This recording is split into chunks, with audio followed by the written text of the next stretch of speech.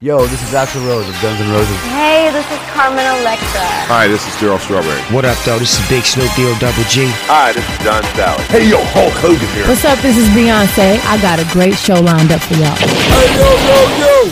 Let's get this party started. The Sports Beat. You know what?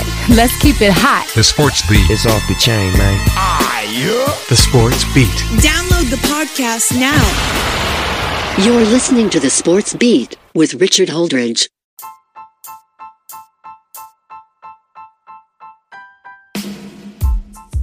What is up? Hey everybody, what's going on? Welcome everybody to another edition of the Sports Beat with Richard Holdridge. I tell you, I'm getting good at this. I've been trying to get my broadcasting voice tuned up, ready for my PA announcing job on Friday nights. It is fun. I'm excited. We have a great show for you. Today is the first day of the NFL season. The Dallas Cowboys are taking on the Tampa Bay Buccaneers in Tampa, Florida tonight. I'm excited that football is finally here. The United States gets a very important 4-1 victory over Honduras in World Cup qualifying, and this was a statement win for the U.S. men's national team. And the Atlanta Braves drop a contest to the Washington Nationals, but they don't lose any ground over the Phillies. And congratulations to Derek Jeter for being enshrined in the Baseball Hall of Fame for the class of 2020.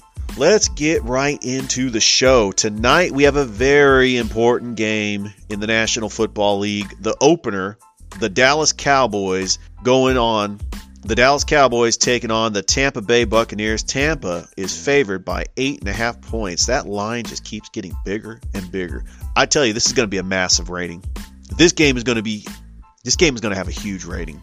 I can tell you right now. Everybody's excited that football is back.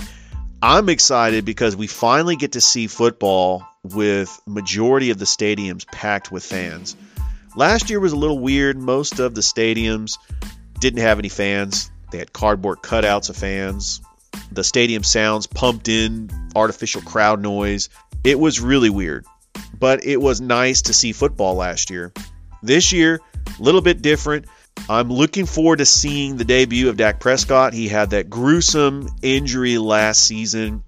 He has come back from that. He's had a couple of problems. He's had a shoulder problem, but he also has a problem with that ankle. And the Tampa Bay Buccaneers returning all 22 starters from their Super Bowl championship team. They didn't start out all that great to begin the season last year. Got blown out by the Saints on opening day. Got blown out by the Saints in week 1. But they caught lightning in a bottle just at the right time, rallied off 3 road playoff wins en route to the Super Bowl, where they took on the heavy favored. They took on the Kansas City Chiefs that had Patrick Mahomes. They've been there before, and that just tells you their offensive line was the problem in Kansas City. Tampa Bay's defensive line has veterans. They have young players. And they just have a lot of talent. And they're going up against a Dallas Cowboys offensive line that's depleted. There's not going to be Zach Martin. Zach Martin is out. Travis Frederick has retired. This great Dallas Cowboys offensive line that allowed Ezekiel Elliott to run free is just not the same. I don't know if Coach McCarthy is on the hot seat this year. I think the Dallas Cowboys are one of the favorites to win the NFC East.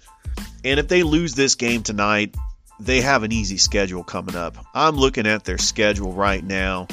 After this game, they're taking on the Los Angeles Chargers.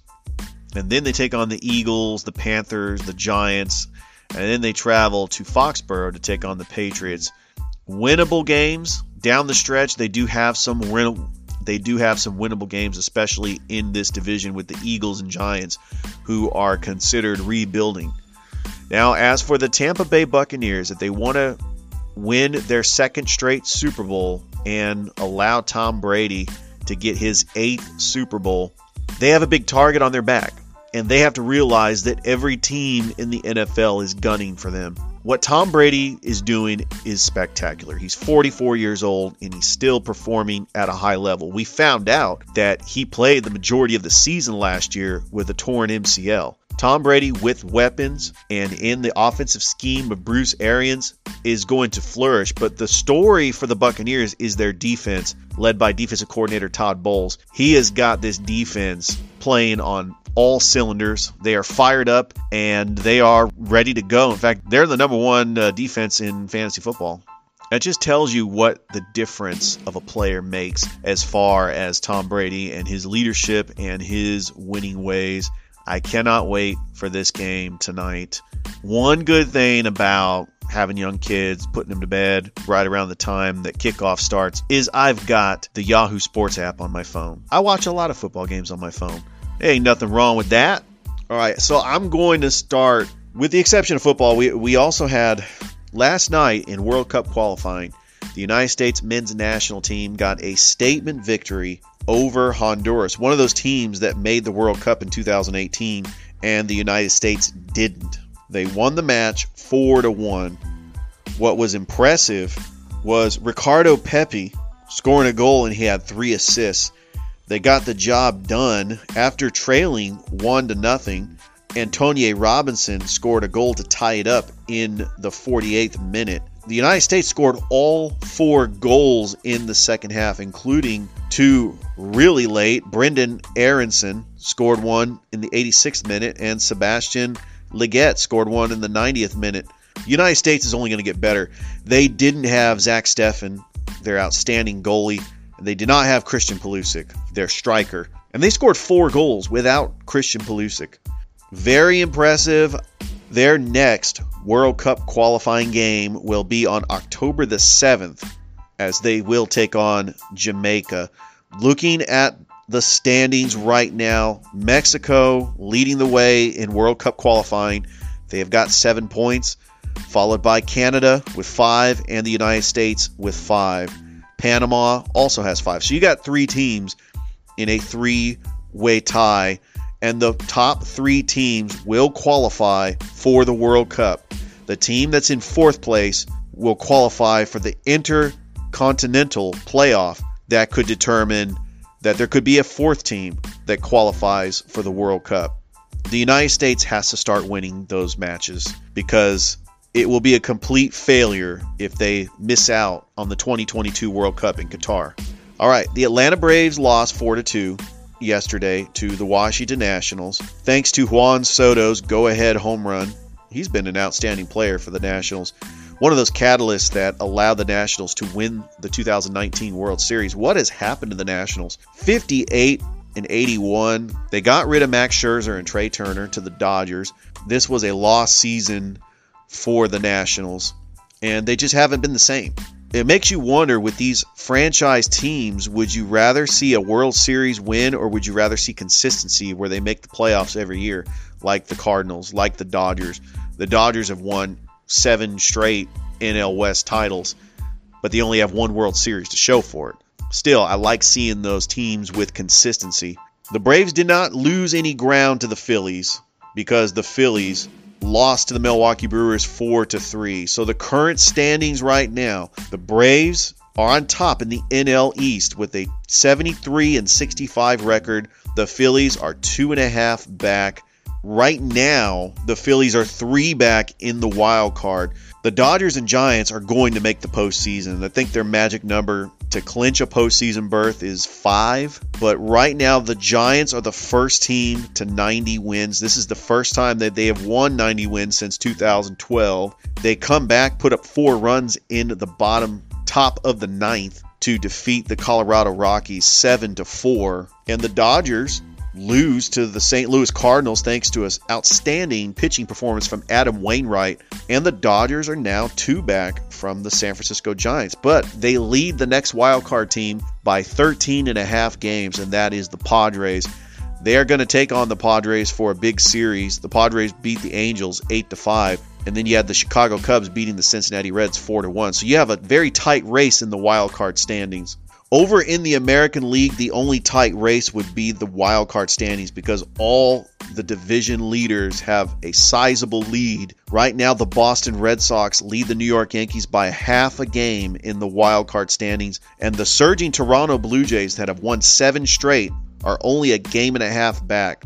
I would like to see the Blue Jays in this postseason because Vladimir Guerrero Jr. is an outstanding player, and I'd just like to see him in the postseason. The Seattle Mariners, the only major league team that has never made a World Series, they're 2.5 back, and the Oakland Athletics have been reeling, and they are 3 back. The Cleveland Indians, one of my fan favorites, they'll no longer be the Indians next year. They'll be called the Cleveland Guardians. They are 9 back of the wild card, and they have the longest World Series drought of any of the major league franchises. Haven't won a World Series since 1947. Congratulations to Derek Jeter, Mr. November, Mr. Yankee, for his induction into the Baseball Hall of Fame. He was selected in 2020. There was not a Hall of Fame ceremony in Cooperstown due to the COVID-19 pandemic, but Derek Jeter was the most clutch postseason hitter I ever saw. I know that his numbers at first really weren't Hall of Fame numbers, but they actually were. He actually had longevity. He got to 3,000 hits,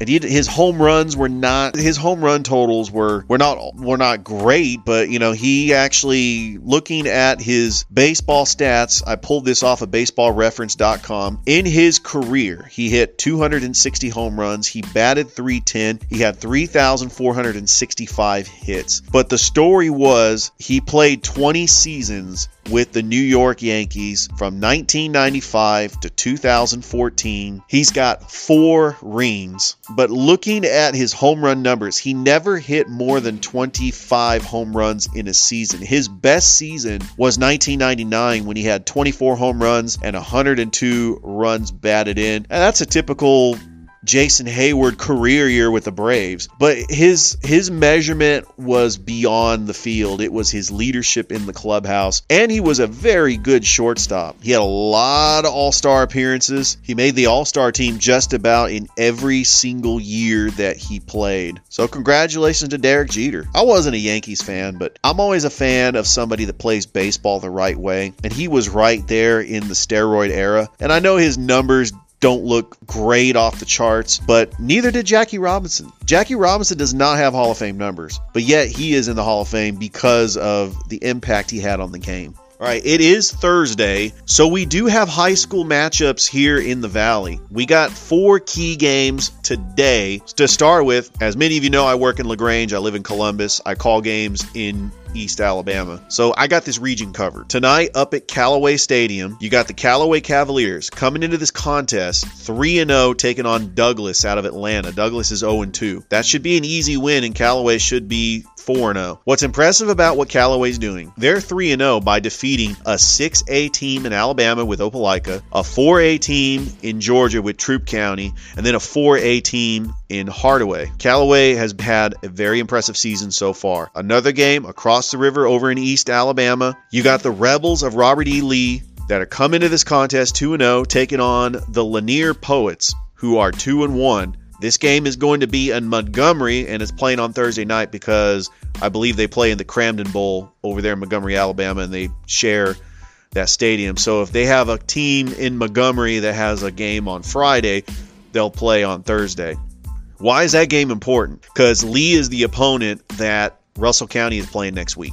Of course, Russell County plays tomorrow against Valley, which is about 10 minutes from where I am up here in LaGrange. Other Thursday night games, you have 2 in Columbus. You have Shaw taking on Northside. Shaw has only had 1 game this season. They lost to Monroe out of Albany 36-0. They had a bye last week, and they will take on Northside, who is 2-0 after defeating Columbus and Spencer. Northside did have a game canceled, the one against LaGrange, due to the COVID-19 pandemic. And then you have Spencer. After losing to Northside and Carver, they started 1-0 after an impressive win over Best Academy, and now they're taking on Jordan, who comes into this game 0-2. That game should be at A.J. McClung. That game will be at A.J. McClung. 2 high school games in the Columbus area. I got 4 high school games tonight, and I will talk about them on tomorrow's show, and I will also preview the rest of the games on Friday. It is official. The WTVM High School Game of the Week is Troup County and Hardaway. That game will be played at Connect Stadium on Friday night. Both teams come into this game 1-1 on the season. The Hardaway Hawks lost their first game of the year to Callaway last week, and Troup County's loss was also to Callaway. So these two teams are measured by their strength in 4A for the Columbus region, are going to play each other, and it is going to be a great matchup of two high school powerhouses. That is all the time I have on the show. Thank you, everybody, for listening to my podcast. And don't forget to like and subscribe to my Facebook channel. And I will be back on the air tomorrow to recap the high school games and, of course, the Thursday night game for the NFL. And we will preview some college football matchups and the high school games for Friday. I hope that everybody has a great day and enjoy the rest of your day. Bye, everybody.